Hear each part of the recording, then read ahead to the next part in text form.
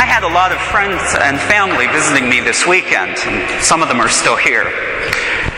But when my family gathers, as when many families gather, we tell stories about times in the past. And I'll tell you, nobody's mentioned in this story I'm about to tell who's here tonight. But it's a favorite story of ours from 11 years ago, about the day before my sister got married. Now, there's two facts that we all agree on. The one is that the wedding was in Columbus, Ohio. The second one is that when my parents arrived in Columbus, Ohio, their wedding clothes were still in Pittsburgh, Pennsylvania. And there is where the agreement ends. But that's the great part of the story. When you hear different members of the family tell it, you hear different versions of who left the clothes behind, who brainstormed what we would do about it, and who saved the day. And that's the beauty of it. Now, we're scientific people, and maybe we say, well, don't we want to know the truth, the objective truth? Well, there are times in families when we definitely need to tell the truth to one another, especially if somebody is doing abusive things to themselves or to other people, behaviors that are damaging and destructive. But in this case, if we had the truth, our family would be less. Because each of the stories adds to the tapestry of who my family is. And we get more depth and more color.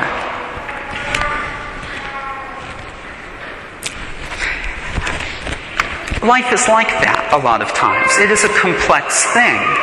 And sometimes the complexity drives us crazy, but it also is often what brings the beauty and the humor to life. Now, we can apply this analogy, I think, in two ways to our readings today. First of all, they're all about conflicts within family. But the other way we can think about it is that here we have four voices of the Judeo-Christian family, each with a slightly different perspective on what we should do about conflicts within family.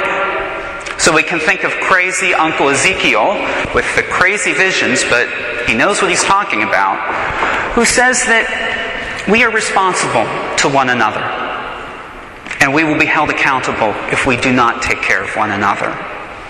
And then we have the psalmist, and I think of her as the poet of the family, who's the most in touch with emotions.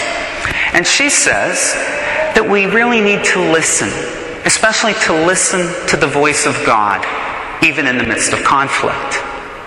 And then we have cousin Paul, who was a bit of a rebel when he was growing up, but now is seen as a sage in the family, who says that even in conflict, in all our relationships, love must be at the root. And then we have Jesus with this very familiar passage. He definitely says that there are times when our family has conflict, we must address it. When our brother or sister sins. But not every conflict is a sin. Leaving the clothes behind, in Pittsburgh, well, not the greatest thing, but I wouldn't call it actually sinful. I don't know if my family all agrees with that. But we definitely do have to speak the truth sometimes. But when we look at the phrases of that passage and we get into it, we have to be careful that it doesn't become every time we have conflict, we are right and somebody else is wrong, and that's what it's about. It's about treating each other with love. For example, Jesus says, if the person does not change their behavior, treat them as a Gentile or a tax collector. Now, we have at least 8 scripture scholars in the house, but you're not allowed to participate in this. But we have a question for you all. What are some examples in the Gospels of how Jesus treated Gentiles and tax collectors? Shout them out or raise your hand. He ate with them. Okay, what else? Equally. He treated them as equals. Yes. Right.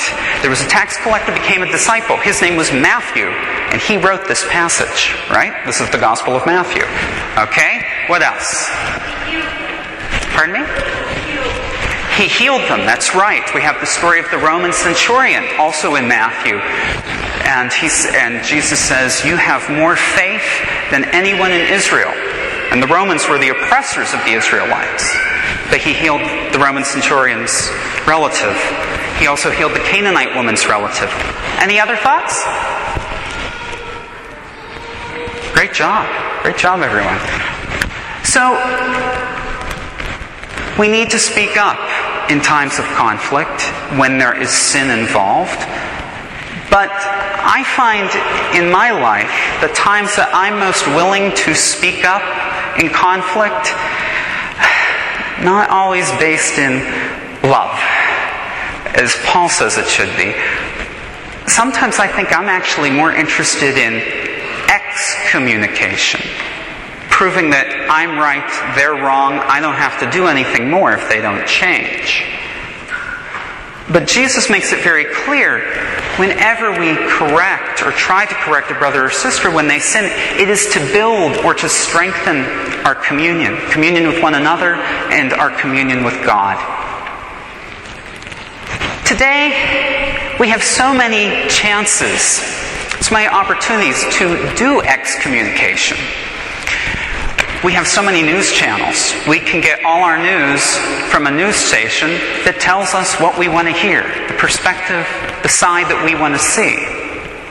We can use the internet with programs like Pandora, so we only listen to music we already like and we don't hear anything new. More and more people are relaxing in their backyards alone, rather on the front stoop, talking with their neighbors. And so it's so hard for us to really attempt to stay in communion rather than work on excommunication. This week, I'm resolving to both try to see more perspectives of people I disagree with, not as being sinful, trying to embrace more perspectives like the family stories.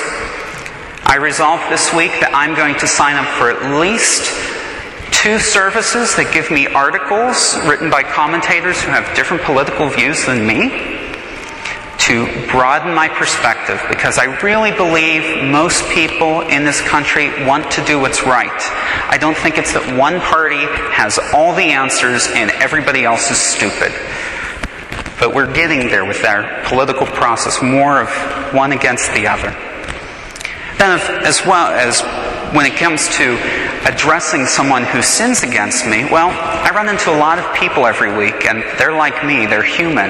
So I'm sure by the end of the week, I'll have plenty of fodder, and I resolve I will talk to someone about that. That's the easy part. But will I say it in love? I think that's beyond me. But Jesus said at the end of this passage, we sort of forget it goes with this whole thing about addressing those who sin. He says, if 2 people pray for the same thing, God will grant it. Well, if we pray for communion, maybe we will get that. And he also says, if 2 or 3 are gathered in my name, Jesus will be with us. So again, if we can try, when we have these conflicts, to speak to people in the name of Jesus, hopefully the Holy Spirit will provide for us where we lack. Now here at St. Camillus, we are so blessed with the sense of the gifts of diversity. We have people from several continents who worship here together, and at this Mass in particular, we always have a few people visiting from other parish families.